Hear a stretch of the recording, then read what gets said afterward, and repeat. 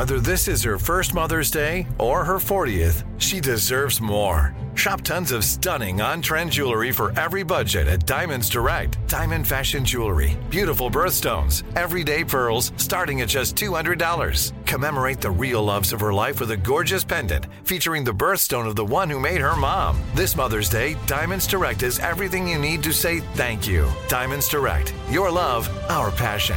Online at diamondsdirect.com.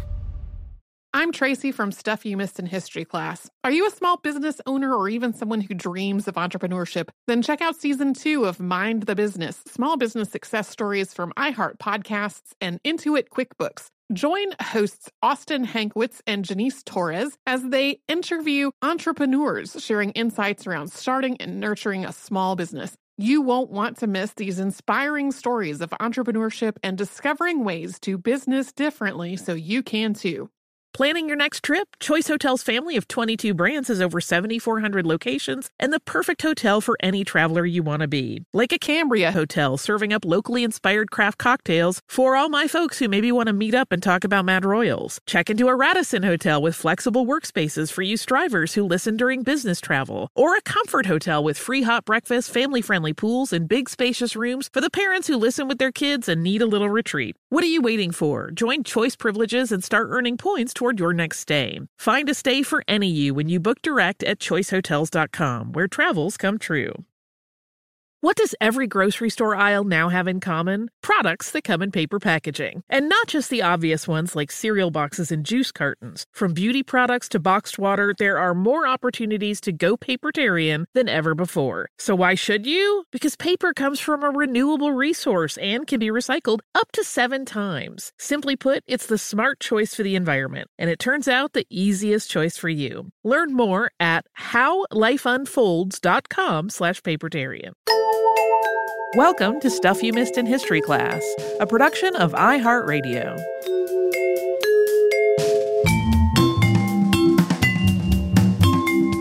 Hello and welcome to the podcast. I'm Tracy V. Wilson. And I'm Holly Fry. I've been circling the idea of an episode on Griswold versus Connecticut for years. That's the U.S. Supreme Court decision that overturned laws banning contraception, at least when it came to married couples. That's connected to several of our previous episodes as well, but the recent Supreme Court decision in Dobbs versus Jackson Women's Health Organization is really what finally propelled it up to the top. That's the decision that came out just recently, which overturned Roe versus Wade and Planned Parenthood versus Casey. And in the concurring opinion that he wrote on this case, Justice Clarence Thomas wrote, quote, "In future cases, we should reconsider all of this court's substantive due process precedents, including Griswold, Lawrence, and Obergefell." So, substantive due process, that's the idea that courts can protect various rights that aren't specifically named in the Constitution, and in this case, it's the right to privacy. Griswold versus Connecticut wasn't the very first Supreme Court decision ever in the U.S. to mention the right of a concept of privacy, but it was a major decision in that regard. I personally always had a lot of trouble understanding the logic behind the decision of Roe versus Wade. Not the outcome, but like the reasoning of how they got there, which was essentially that abortion was also protected under a right to privacy. That logic, though, makes a lot more sense to me with Griswold versus Connecticut as background. And then this decision is also mentioned in a lot of other decisions that came after it, beyond just the ones that were mentioned in Thomas's concurring opinion. So that's what we're talking about today. Heads up, obviously we're going to be talking a lot about contraception in this episode. There's also a bit about abortion and some things related to pregnancy and birth-related trauma. Griswold versus Connecticut overturned a law that was sometimes described as a, quote, little Comstock law. That was a nickname for various state anti-obscenity laws that were similar to the Comstock Act of 1873, or more formally known as an act for the suppression of trade in and circulation of obscene literature and articles of immoral use. This law was named for social reformer Anthony Comstock, coincidentally also of Connecticut. Comstock served in the Union Army during the U.S. Civil War. His upbringing had been deeply conservative, and during his time in the Army, he really disapproved of a lot of his fellow soldiers' behavior, especially things like gambling and drinking, using tobacco and swearing. And then, for their part, his fellow soldiers seem to have seen him mostly as a sanctimonious prude. After the war was over, Comstock moved to New York, where he similarly really disapproved of the prevalence of things like sex work and explicit literature. So he started advocating for anti-obscenity and anti-vice laws. He started out doing much of this work through the Young Men's Christian Association, or YMCA, before heading up a new organization just for that purpose. That was the New York Society for the Suppression of Vice. These two organizations continued to be closely connected. YMCA leaders served on the society's board. There were already laws on the books in various states at this point that regulated or outlawed things like sex work or obscenity. But Comstock did not think that these laws went far enough. He advocated for a much broader federal law, and he developed reports on things like sex work, drug use, and sexually explicit printed materials and delivered them to members of Congress. He really argued that all of these things were corrupting children and they were encouraging crime, and he thought they should all be outlawed. The Comstock Act was signed into law in March of 1873. It outlawed using the United States Postal Service to send any, quote, obscene, lewd, or lascivious book, pamphlet, picture, paper, print, or other publication of an indecent character, or any article or thing designed or intended for the prevention of conception or procuring of abortion. It applied to, quote, any article or thing intended or adapted for any indecent or immoral use or nature. This also included advertisements, notices, and other publications. Violating this law was punishable with a fine of not less than $100 or more than $500, or hard labor of not less than 1 year or more than 10 years, or both. After having successfully lobbied for this law to be passed, Comstock was made a special agent for the United States Postal Service, and he was tasked with enforcing it there. Since the act didn't actually define what obscenity was, a lot of this was up to his discretion. There was also a lot of focus on materials related to contraception, which was specifically referenced in the law. Comstock claimed that his work in this role led to the successful prosecutions of more than 3,600 people, and he claimed that he had destroyed more than 160 tons of literature that was, at least in his opinion, obscene. While various states already had anti-obscenity laws in place before the Comstock Act was passed, some revised their laws afterward, and many other states passed new ones. By the early 20th century, nearly every state had some kind of anti-obscenity law. Ultimately, 31 states legally defined information about contraception as obscenity, and 24 states also banned the sale of contraceptives. So, to point out one of the links back to an earlier episode of the podcast, when we talked about Catherine Dexter McCormick, who provided a big part of the funding for developing oral contraceptives, we talked about her smuggling diaphragms into the United States from Europe by sewing them into the hems and linings of her clothes because diaphragms were illegal. This was why. Contraceptive advocates and other reformers pushed for the repeal of the Comstock Act and all the various state little Comstocks for decades. In 1916, birth control advocate Margaret Sanger was tried for violating New York's anti-obscenity law when she tried to import contraceptive diaphragms into the United States.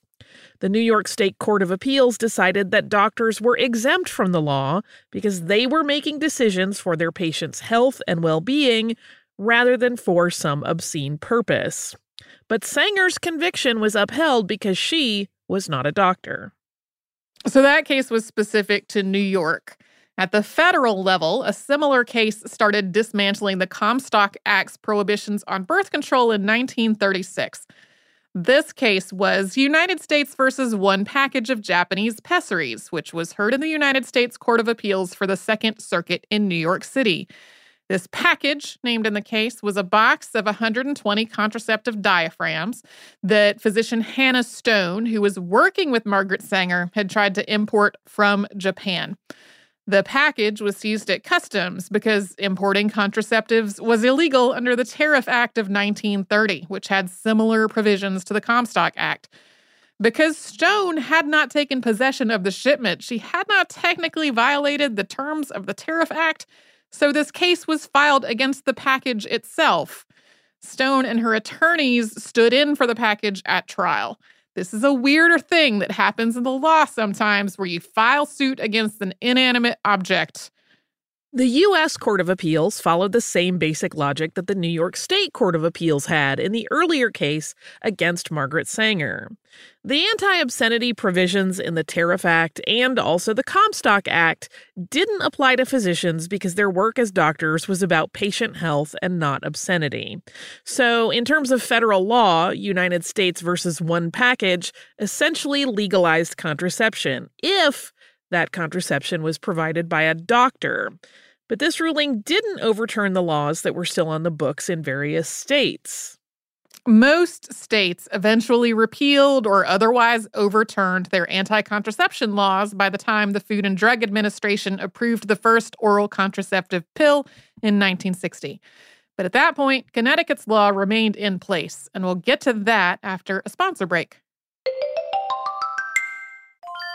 I'm Tracy V. Wilson from Stuff You Missed in History class. Did you know small businesses make up 99.9% of all businesses in the United States? The world is powered by entrepreneurs, and if you're a small business owner or even someone dreaming of starting your own business, then you'll want to check out Season 2 of Mind the Business, Small Business Success Stories from Ruby Studio, from iHeartMedia, and Intuit QuickBooks. And every episode, hosts Austin Hankwitz and Janice Torres talk to entrepreneurs about how they've grown from the lessons of launching and nurturing a small business and how they have found success being their own boss. From the excitement of first starting out to finding the right tools and resources to process invoices and payments like QuickBooks Money, you won't want to miss these inspiring stories of entrepreneurship and discovering ways to business differently so you can too. And if you're a small business owner or even someone dreaming of starting your own business, then you'll want to check out Season 2 of Mind the Business, Small Business Success Stories from Ruby Studio, from iHeartMedia, and Intuit QuickBooks. If you use paper, you're a human. But if you choose paper, you're a papertarian, someone who lives a paper-based lifestyle because it has a positive impact on the planet. And also because it's the easiest choice you'll make all day. Seriously. It's as easy as reaching for boxed instead of bottled water. It's as easy as opting for beauty products that come in paper packaging. It's as easy as grabbing eggs in a cardboard container. And that's all in one trip to the grocery store, which, if everyone's being honest, you were planning to go to anyway. But paper isn't just an easy choice. Papertarians know that it's the smart choice, too. Because paper comes from trees, a renewable and sustainably managed resource. And paper products are designed to be recycled. In fact, when you choose products that come in paper-based packaging, those fibers can go on to be recycled up to 7 times. So why wouldn't you go papertarian? Learn more at howlifeunfolds.com/papertarian. Planning your next trip? Choice Hotels has a stay for any traveler you want to be, with 22 brands and over 7,400 locations. Whether you're a business traveler, a family road tripper, someone who wants to seek out history and maybe make your own, or just planning a quick getaway, Choice Hotels has a stay for any you. Like a Cambria Hotel, where you can be a cocktail connoisseur and sip locally inspired craft beverages at downtown locations in the center of it all. This is a fun way to visit cities with a lot of history and a lot of fun in mind. Or a Radisson Hotel for all our productivity powerhouses out there. With flexible workspaces and on-site restaurants, you'll get the most out of your work trip. You'll get the coffee, the Wi-Fi, and the work done. And we can't forget about comfort hotels. Imagine you're a family road tripper, waking up in your big spacious room and then heading down to a free hot breakfast for the entire family, including waffles. So you'll be well fed and ready for the day's adventure, even if that's just relaxing. After that, you're spending all afternoon relaxing by the pool. You deserve it. What are you waiting for? Join Choice Privileges and start earning points toward your next stay. Find a stay for any you. Book directly at choicehotels.com, where travels come true.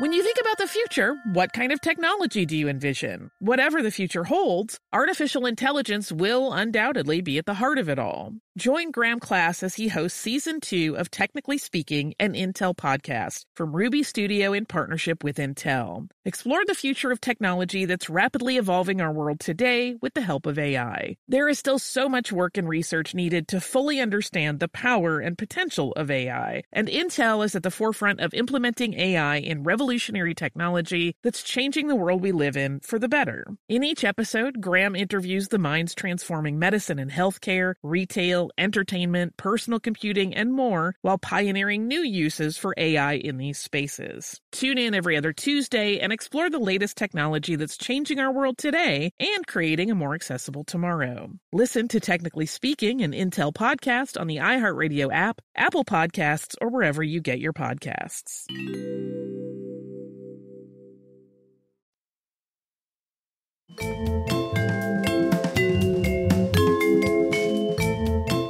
Connecticut's anti-contraception law dated back to 1879. One of its primary supporters had been the chair of the Connecticut Legislature Joint Committee on Temperance. That was Phineas Taylor Barnum. Yes, that is P.T. Barnum, the circus guy. Under this law, quote, any person who uses any drug, medicinal article, or instrument for the purposes of preventing conception shall be fined not less than $40 or imprisoned not less than 60 days. The law also said, quote, any person who assists, abets, counsels, causes, hires, or commands another to commit any offense may be prosecuted and punished as if he were the principal offender. So in other words, under this law, using contraception was illegal, and so was providing contraception or counseling people about it. People in Connecticut lobbied for the repeal of the law for decades. This escalated in 1923 after Katherine Houghton Hepburn and two of her friends established the Connecticut branch of the American Birth Control League. Katherine Houghton Hepburn was the mother of actor Katharine Hepburn, and the American Birth Control League later became known as Planned Parenthood. But in 1938, authorities raided a contraceptive clinic in Waterbury, Connecticut, and pressed charges against its medical staff, which put an end to services at the clinic and also put a damper on the rest of the movement. So we should take a moment to note the birth control movement during this era was deeply flawed. Although it was rooted in the basic idea of allowing people to choose when and whether to have children, some of its leaders, including Margaret Sanger, were also proponents of eugenics. That's rooted in the idea that the human race can be improved through things like good breeding. So broadly speaking, positive eugenics was focused on encouraging the so-called right people to have more children, while negative eugenics was focused on preventing the, quote, wrong people from reproducing. This entire idea of eugenics was simultaneously racist, ableist, and incredibly widely adopted, including in some cases by leaders of various groups of people that the eugenics movement as a whole saw as inferior. Negative eugenics in particular led to horrific human rights abuses and was a major influence on Nazi racial policy. But what we're really focused on in this episode today is access to contraception. Eventually, Connecticut mostly stopped enforcing its anti-contraception law, but since it was still on the books, this led to disparities in who could get contraceptives. Condoms were available at some drugstores, but they weren't an option for everyone, especially for people whose partners refused to wear condoms or for people who needed a more discreet way to prevent pregnancy without their partner being involved. Middle and upper class people, especially married couples who had money and access to private medical care, could usually find a doctor who was willing to provide them with contraception in spite of the law. Or if not that, at least to connect them with another provider in a state where it was legal. But poor people who didn't have these kinds of resources often could not. And people of color who were working within their own communities as doctors were generally at a lot more risk than white doctors were. Compounding that, if they were arrested and lost their medical license, that could mean the loss of medical care for that whole community. That was something people had to take into account when deciding whether to try to get around the law. In 1940, the Connecticut Supreme Court heard State versus Nelson, involving a case against two doctors who had been running a birth control clinic, one that authorities seemed to have ignored until clergy in the predominantly Catholic neighborhood where it was located demanded it be investigated. The doctors' attorneys argued that the anti-contraception law shouldn't apply to them because they were prescribing contraception to married women for the sake of their health and well-being. The court found that the law was unambiguous. Contraception was illegal no matter who was prescribing it, and upheld it. After this, the state prosecutor agreed to drop charges against the doctors if they closed their clinic, which they did, and that led the other clinics in the state to also shut down. Yeah, this whole time there had been people who were trying to provide birth control, and it was like the threat that since the state had upheld the law that other clinics were also going to be targeted just led a lot of people to make the decision to shut down. So 3 years later, Yale Medical School professor Wilder Tileston filed suit on behalf of patients, arguing that the Connecticut law needed to have an exception for people whose lives would be at risk if they became pregnant. This led to the Connecticut Supreme Court case of Tileston versus Ullman. Ullman was the Connecticut State's Attorney Abraham Ullman. The Connecticut Supreme Court rejected Tileston's argument, noting that people already had a way to prevent pregnancy that was, quote, positive and certain in results. That method was abstinence. The U.S. Supreme Court heard oral arguments in this case, but eventually dismissed it. Quote, we are of the opinion that the proceedings in the state courts present no constitutional question, which appellant has standing to assert. On June 23, 1960, the FDA approved the first oral contraceptive. There's more about this in our Nelson Pill Hearings episode from May of 2021. By this point, public opinion polls suggested that more than 70% of people in the United States thought information about contraception should be legal. The introduction of oral contraceptives, which were in many ways more reliable and more convenient than other available methods of contraception, also added a renewed urgency to the effort to get Connecticut's law repealed. In 1961, the U.S. Supreme Court heard two cases related to Connecticut's anti-contraception law. One was Trubeck versus Ullman. Again, that's the same Abraham Ullman as before. Louise and Dave Trubeck had gotten married in 1958 while they were both students at Yale Law School. They wanted to have children one day. They did not want to have children where they were both in law school, but it was illegal for their doctor to discuss contraception with them. The Trubeck's case had originally been part of a group of other cases, but they elected not to remain anonymous, and their case was heard separately. The other case was Poe versus Ullman, and it involved an anonymous couple and an anonymous married woman. The couple were known as Pauline and Paul Poe. They had had 3 children, all of whom had multiple congenital illnesses and had died as newborns. They thought it was unlikely that they could have a child that would survive infancy, and they wanted to avoid future pregnancies. The married woman was known as Jane Doe. She had had a stroke while pregnant, and her child had been stillborn. She was disabled following the stroke, and it was unlikely that she could survive another pregnancy. These people all lived in Connecticut, where it was illegal for their doctors to discuss contraception with them. In a 5-4 ruling, the Supreme Court dismissed this case, finding that, quote, the records in these cases do not present controversies justifying the adjudication of a constitutional issue. Justice Felix Frankfurter authored the opinion, which said in part, quote, this court cannot be umpire to debates concerning harmless, empty shadows. In other words, because Connecticut wasn't really enforcing this law very strictly anymore, it was harmless and empty in the eyes of the court. Also, because none of these plaintiffs had been arrested or convicted of anything, there was no injury for the court to need to remedy. And the court also dismissed Trubeck versus Ullman without further comment as part of the same set of decisions. The dissenting justices in Poe versus Ullman all issued their own opinions, arguing, among other things, that people should not have to break the law to get basic health information, and that there shouldn't need to be an arrest and conviction in order for the court to rule on whether a law was unconstitutional. The dissent by Justice William O. Douglas said in part, quote, "What are these people, doctor and patients, to do? Flout the law and go to prison? Violate the law surreptitiously and hope they will not get caught? By today's decision, we leave them no other alternatives. It is not the choice they need have under the regime of the declaratory judgment in our constitutional system. It is not the choice worthy of a civilized society. A sick wife, a concerned husband, a conscientious doctor seek a dignified, discreet, orderly answer to the critical problem confronting them. We should not turn them away and make them flout the law and get arrested to have their constitutional rights determined."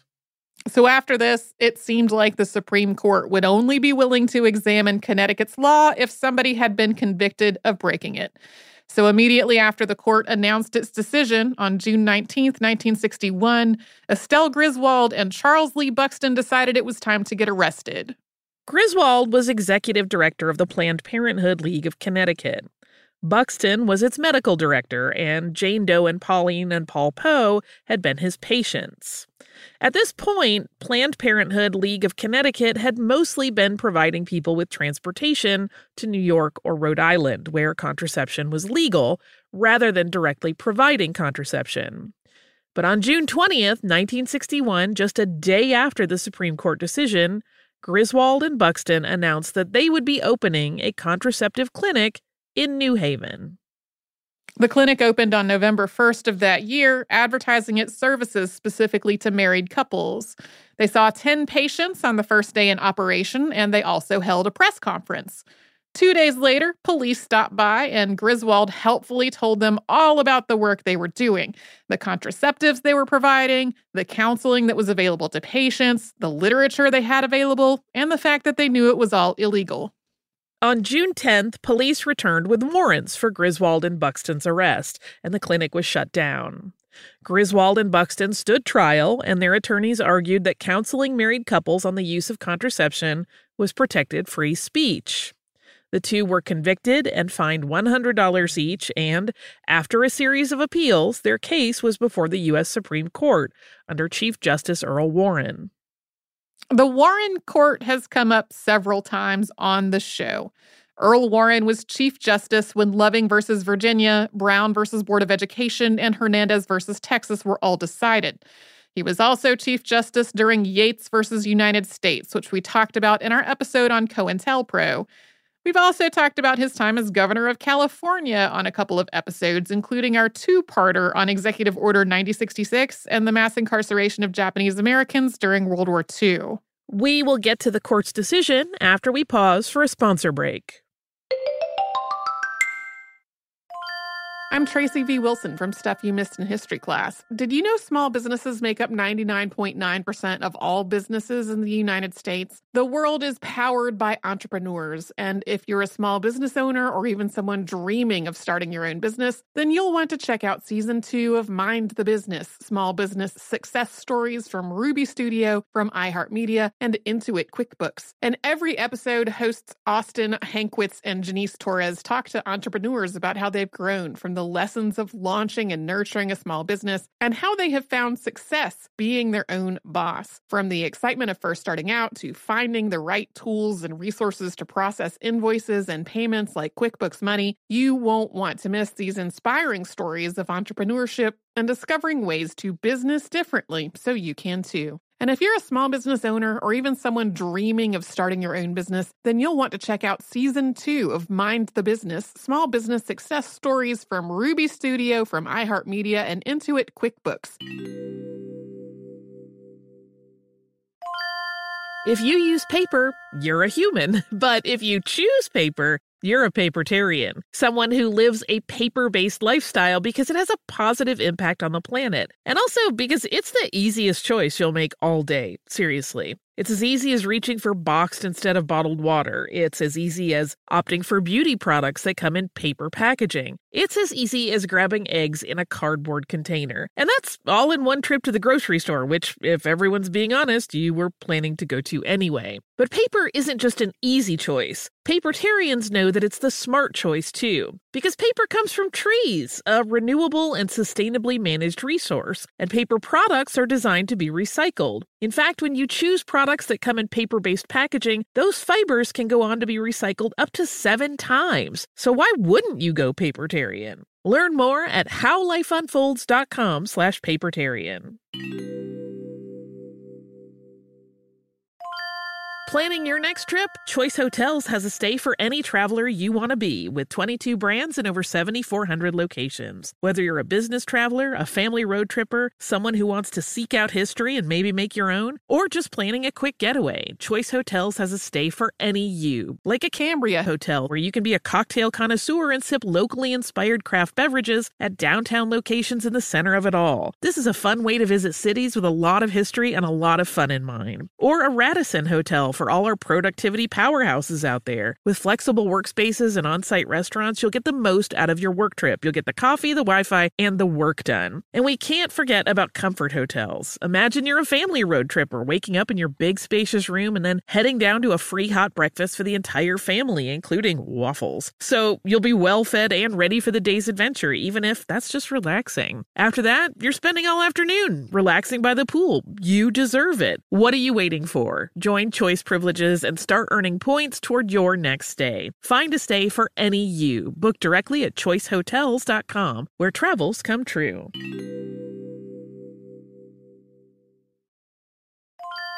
When you think about the future, what kind of technology do you envision? Whatever the future holds, artificial intelligence will undoubtedly be at the heart of it all. Join Graham Class as he hosts Season 2 of Technically Speaking, an Intel podcast from Ruby Studio in partnership with Intel. Explore the future of technology that's rapidly evolving our world today with the help of AI. There is still so much work and research needed to fully understand the power and potential of AI, and Intel is at the forefront of implementing AI in revolutionary technology that's changing the world we live in for the better. In each episode, Graham interviews the minds transforming medicine and healthcare, retail, entertainment, personal computing, and more, while pioneering new uses for AI in these spaces. Tune in every other Tuesday and explore the latest technology that's changing our world today and creating a more accessible tomorrow. Listen to Technically Speaking, an Intel podcast on the iHeartRadio app, Apple Podcasts, or wherever you get your podcasts.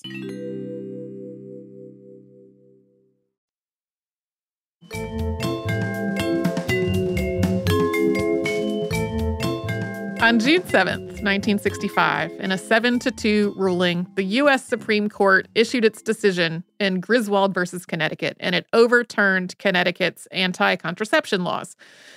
The justices who were part of the court authored multiple opinions in this case. Justice William O. Douglas, who had authored one of the dissents in Poe versus Ullman, which we read earlier, authored the majority opinion. Justice Arthur Goldberg wrote a concurring opinion that was joined by Justice William J. Brennan Jr. and Chief Justice Warren.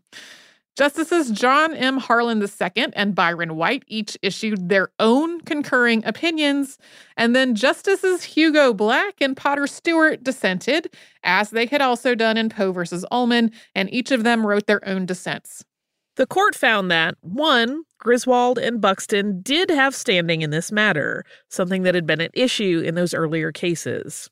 And the court also found that, quote, the Connecticut statute forbidding use of contraceptives violates the right of marital privacy, which is within the penumbra of specific guarantees of the Bill of Rights. So the easy part with that is that the court found Connecticut's ban on contraceptives to be unconstitutional. But the rest of it is a little trickier because a right to marital privacy isn't mentioned or enumerated in the Constitution. Like we set up at the very top of the show, substantive due process is the idea that the courts can protect unenumerated rights. And in Griswold versus Connecticut, the court was arguing that the right to privacy was found in the penumbra or the shadow of other rights that are mentioned.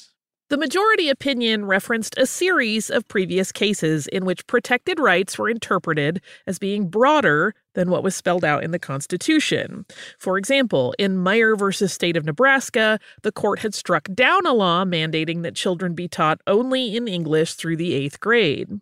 The court found that this violated the Due Process Clause of the 14th Amendment, which says that no state shall, quote, deprive any person of life, liberty, or property without due process of law. In this case, a teacher in a Lutheran school was teaching reading in German, and the court found that even though the 14th Amendment didn't reference things like languages other than English, quote, his right thus to teach and the right of parents to engage him so to instruct their children, we think are within the liberty of the amendment. The majority opinion in Griswold versus Connecticut then ticked through a series of similar cases and their associated freedoms. Like in earlier cases, the court had found that the First Amendment protection of free speech also included the right to read and to receive information. The court had also described the First Amendment freedom to assemble as extending to the freedom of association with other people. So assembly did not just mean physically going to a meeting. It also involved being affiliated with a group and expressing personal philosophies through being a member of that group. Having been through all of that, the majority opinion read, quote, the foregoing cases suggest that specific guarantees in the Bill of Rights have penumbras, formed by emanations from those guarantees that help give them life and substance. Various guarantees create zones of privacy. The right of association contained in the penumbra of the First Amendment is one, as we have seen. The Third Amendment, in its prohibition against the quartering of soldiers in any house in time of peace without the consent of the owner, is another facet of that privacy. The Fourth Amendment explicitly affirms the right of the people to be secure in their persons, houses, papers, and effects against unreasonable searches and seizures. The Fifth Amendment, in its self-incrimination clause, enables the citizens to create a zone of privacy which government may not force him to surrender to his detriment. The Ninth Amendment provides the enumeration in the Constitution of certain rights shall not be construed to deny or disparage others retained by the people. Yeah, that last one basically means just because a specific right is not mentioned in the Constitution, that doesn't mean that right doesn't exist. Like, it's not saying every single right on the planet has to be specifically named or it's not a real thing. This decision went on to build the idea of a zone of privacy that was specifically related to a marital relationship. Quote, the present case then concerns a relationship lying within the zone of privacy created by several fundamental constitutional guarantees. And it concerns a law which, in forbidding the use of contraceptives rather than regulating their manufacture or sale, seeks to achieve its goals by means having a maximum destructive impact upon that relationship. It went on to rhetorically ask, quote, would we allow the police to search the sacred precincts of marital bedrooms for telltale signs of the use of contraceptives? The very idea is repulsive to the notions of privacy surrounding the marriage relationship. So all those various concurring opinions agreed with the idea that the right to privacy could be inferred from some part of the Constitution. They just all differed a little bit on exactly how or where. And then the two dissenting justices made it clear that they did not like this law either, even though they didn't find that there was a constitutional reason to overturn it. Justice Hugo Black's dissent read in part, quote, I feel constrained to add that the law is every bit as offensive to me as it is to my brethren of the majority and my brothers Harlan, White, and Goldberg, who, reciting reasons why it is offensive to them, hold it unconstitutional. Justice Potter Stewart wrote in his dissent, quote, I think this is an uncommonly silly law. As a practical matter, the law is obviously unenforceable, except in the oblique context of the present case. As a philosophical matter, I believe the use of contraceptives in the relationship of marriage should be left to personal and private choice, based upon each individual's moral, ethical, and religious beliefs. As a matter of social policy, I think professional counsel about methods of birth control should be available to all so that each individual's choice can be meaningfully made. But we are not asked in this case to say whether we think this law is unwise or even asinine. We are asked to hold that it violates the United States Constitution, and that I cannot do. The majority, though, had found that it violated the Constitution, and by finding Connecticut's anti-contraception law unconstitutional, the Supreme Court made contraception and contraceptive counseling legal nationwide in the context of married couples. So this also struck down the anti-contraception language in the Comstock Act, which was still on the books. So this was a victory in terms of access to contraception. But it was definitely incomplete. Number one, it applied only to married couples. The focus was on the idea that privacy was intrinsic to a married relationship, so laws forbidding contraceptive use or counseling for single people were unaffected. Number two, this idea that there were penumbras creating zones of privacy was immediately controversial. There were, and continue to be, legal scholars who argued that this isn't really a thing and that this was faulty reasoning on the part of the justices. Beyond that, there were people, particularly women's rights activists, who raised concerns about this ruling's focus. There is no constitutional guarantee of equal rights for women in the United States. And at this point, the Equal Rights Amendment had not yet been passed by Congress. As we discussed in our previous episode on the Equal Rights Amendment, even though Congress did eventually pass it, not enough states ratified it by the deadline for it to become part of the Constitution. So there were a lot of women in particular who thought that the court should have used a different reasoning, like maybe one that interpreted the 14th Amendment's equal protection and due process clauses as protecting a woman's right to bodily autonomy.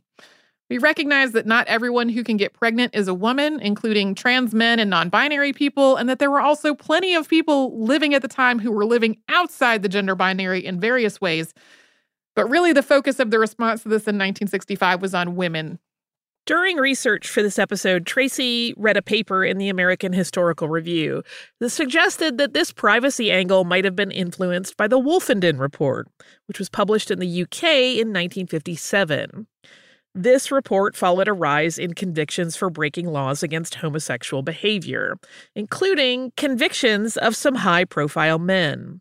A committee was formed to investigate UK laws around homosexuality and sex work, and it recommended decriminalization of homosexuality.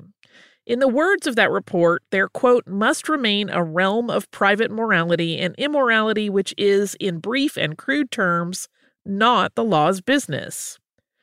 But if this idea influenced the thought process of the justices in Griswold versus Connecticut, it didn't make its way into Supreme Court decisions about same-sex relationships until much later. As we said at the top of the show, the Supreme Court decision in Griswold versus Connecticut and the reasoning that was used to make that decision have become part of a lot of other cases. In 1969, the Supreme Court cited Griswold v. Connecticut in its decision in Stanley versus Georgia, which found that possession of obscene materials was protected in part because of a right to privacy. In 1972, the court struck down a Massachusetts law banning the distribution of contraceptives to unmarried people. Although the question before the court was whether this law violated the privacy standard established in Griswold versus Connecticut, the court found that it violated the 14th Amendment due process clause. In 1973, the court issued its decision in Roe v. Wade, finding the right to privacy established in Griswold as being inherent in the due process clause of the 14th Amendment, and also extending to a person's decision to terminate a pregnancy. But the court also ruled that this right had to be balanced out with other concerns related to protecting a person's health and to, quote, the potentiality of human life. In 1986, the Supreme Court cited Griswold versus Connecticut in its ruling in Bowers versus Hardwick, which upheld a Georgia law banning sodomy. Although attorneys had argued that sodomy was protected under the right to privacy that was established in Griswold, the court disagreed. This ruling was overturned in 2003 in Lawrence versus Texas, which was related to both the right to privacy and to the due process clause of the 14th Amendment. In 2015, the court once again issued a ruling that was partly underpinned by Griswold versus Connecticut, and that was Obergefell versus Hodges. This decision recognized same-sex marriages as legal nationwide, and it cited Griswold at several points, including the decision's description of marriage as a right that's older than the Bill of Rights. And most recently, the court issued its decision in Dobbs v. Jackson Women's Health Organization, overturning Roe v. Wade. This decision also overturned Planned Parenthood v. Casey, in which the court had upheld Roe v. Wade and a constitutional right to abortion in 1992. The court's opinion, written by Justice Samuel Alito, noted that the Constitution makes no mention of abortion, something also true of the right to privacy established in Griswold v. Connecticut. But in the court's opinion, Roe v. Wade was different from Griswold v. Connecticut because it did not involve, quote, the destruction of what Roe called potential life. So the majority opinion in this case noted the connection to several cases we just mentioned. There was Griswold, there was Eisenstadt versus Baird, which is the one that overturned the Massachusetts law barring contraception for unmarried people, and also Obergefell, calling the fear that the Dobbs decision would apply to those rulings as, quote, unfounded. But as we said at the top of the show, in his concurring opinion, Clarence Thomas wrote that future cases should reconsider rulings that have relied on substantive due process, including Griswold, Lawrence, and Obergefell. So that suggests otherwise. That is Griswold versus Connecticut, which, as I said at the top of the show, working my way through all that made it a lot easier for me to understand what the logic had been behind the ruling in Roe versus Wade. Do you have some listener mail? I do. I have. I know there's a lot of things in this episode that are tough for a lot of folks to think about, so I chose a listener mail that is just about cats. This is from Jan.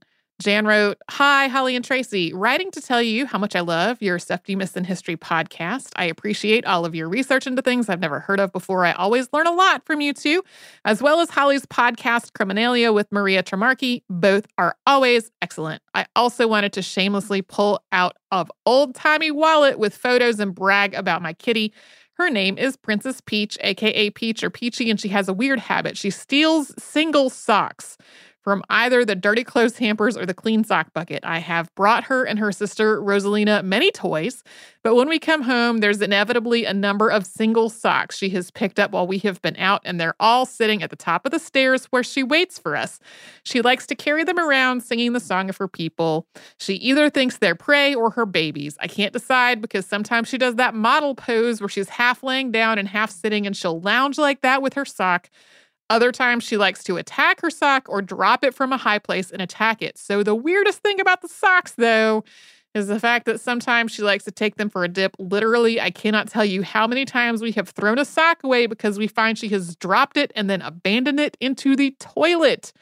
She also likes to dunk them in her water bowl. Sometimes I find a soggy sock on the floor and I cringe, wondering if it's toilet water or her drinking water, especially since I have 4 young kids who sometimes don't flush. Here are a few photos of Peachy. She has eczema and scratches her face to bits. She's on pills now, and sometimes she gets to wear funny collars.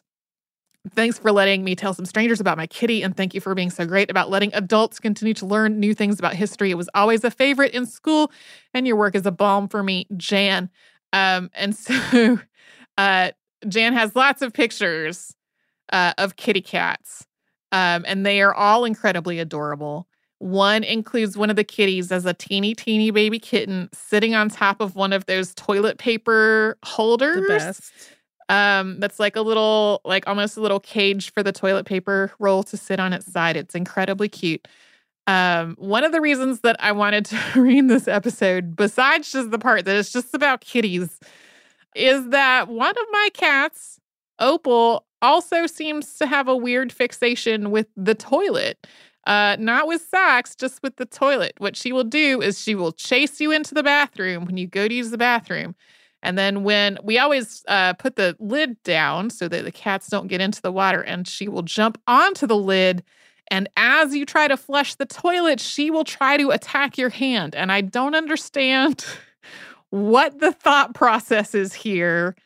But if she is prevented Like I sometimes will just kind of hold her back a little bit because I don't want her to grab my hand while I'm trying to flush the toilet. She will look with a very betrayed expression and then try to like grab your hand as you take it away from the toilet handle. I don't know what's up with that kitty behavior, but man, all of these. Princess Peach is cute. Yeah, all of these pictures are so cute. And there's also a little video of like the trail of socks across the house. So anyway, thank you so much, Jan, for all of these cat pictures and this cat story. Like it all brightened my day to read all of this. So if you would like to send us a note about this or any other podcast, we're at historypodcast@iheartradio.com. We're also all over social media at Missed in History. That's where you'll find our Facebook, Twitter, Pinterest, and Instagram. And you can subscribe to our show on the iHeartRadio app or wherever you like to get your podcasts.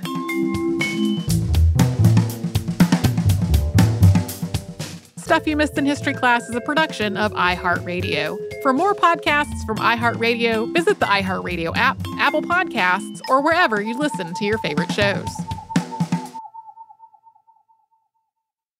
Xfinity has free premium networks for everyone this month, no matter what kind of entertainment you love. Addicted to true crime? Catch killer cases and more spine-tingling shows on A&E Crime Central. Crave adventure? Explore Asian action movies on Hi-Ya. Searching for something extreme? Check out skating, snowboarding, and more on Fuel TV Plus, the global home of action sports. And find crowd-pleasing bops on iHeartRadio's Hit Nation playlist. There's new free shows and movies to love every week. Say free this week in your Xfinity voice remote.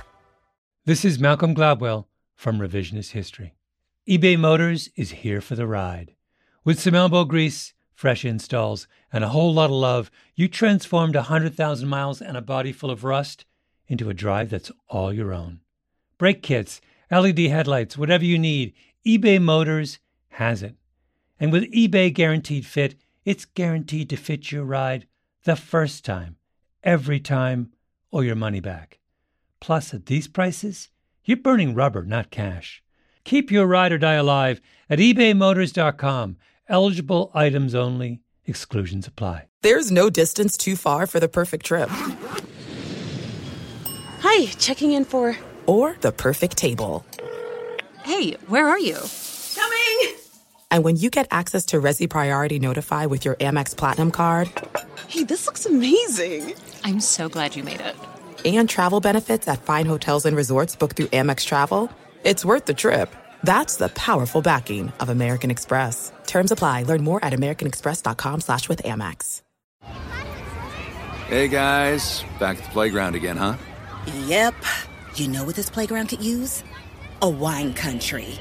Heck yeah. And some waves so we could go surfing. Oh, yeah. Love that. A redwood forest would be cool. I'm in. Ski slopes. Let's do it. Can a girl go shopping? Yeah, baby. Wait. Did we just invent California? Discover why California is the ultimate playground at visitcalifornia.com.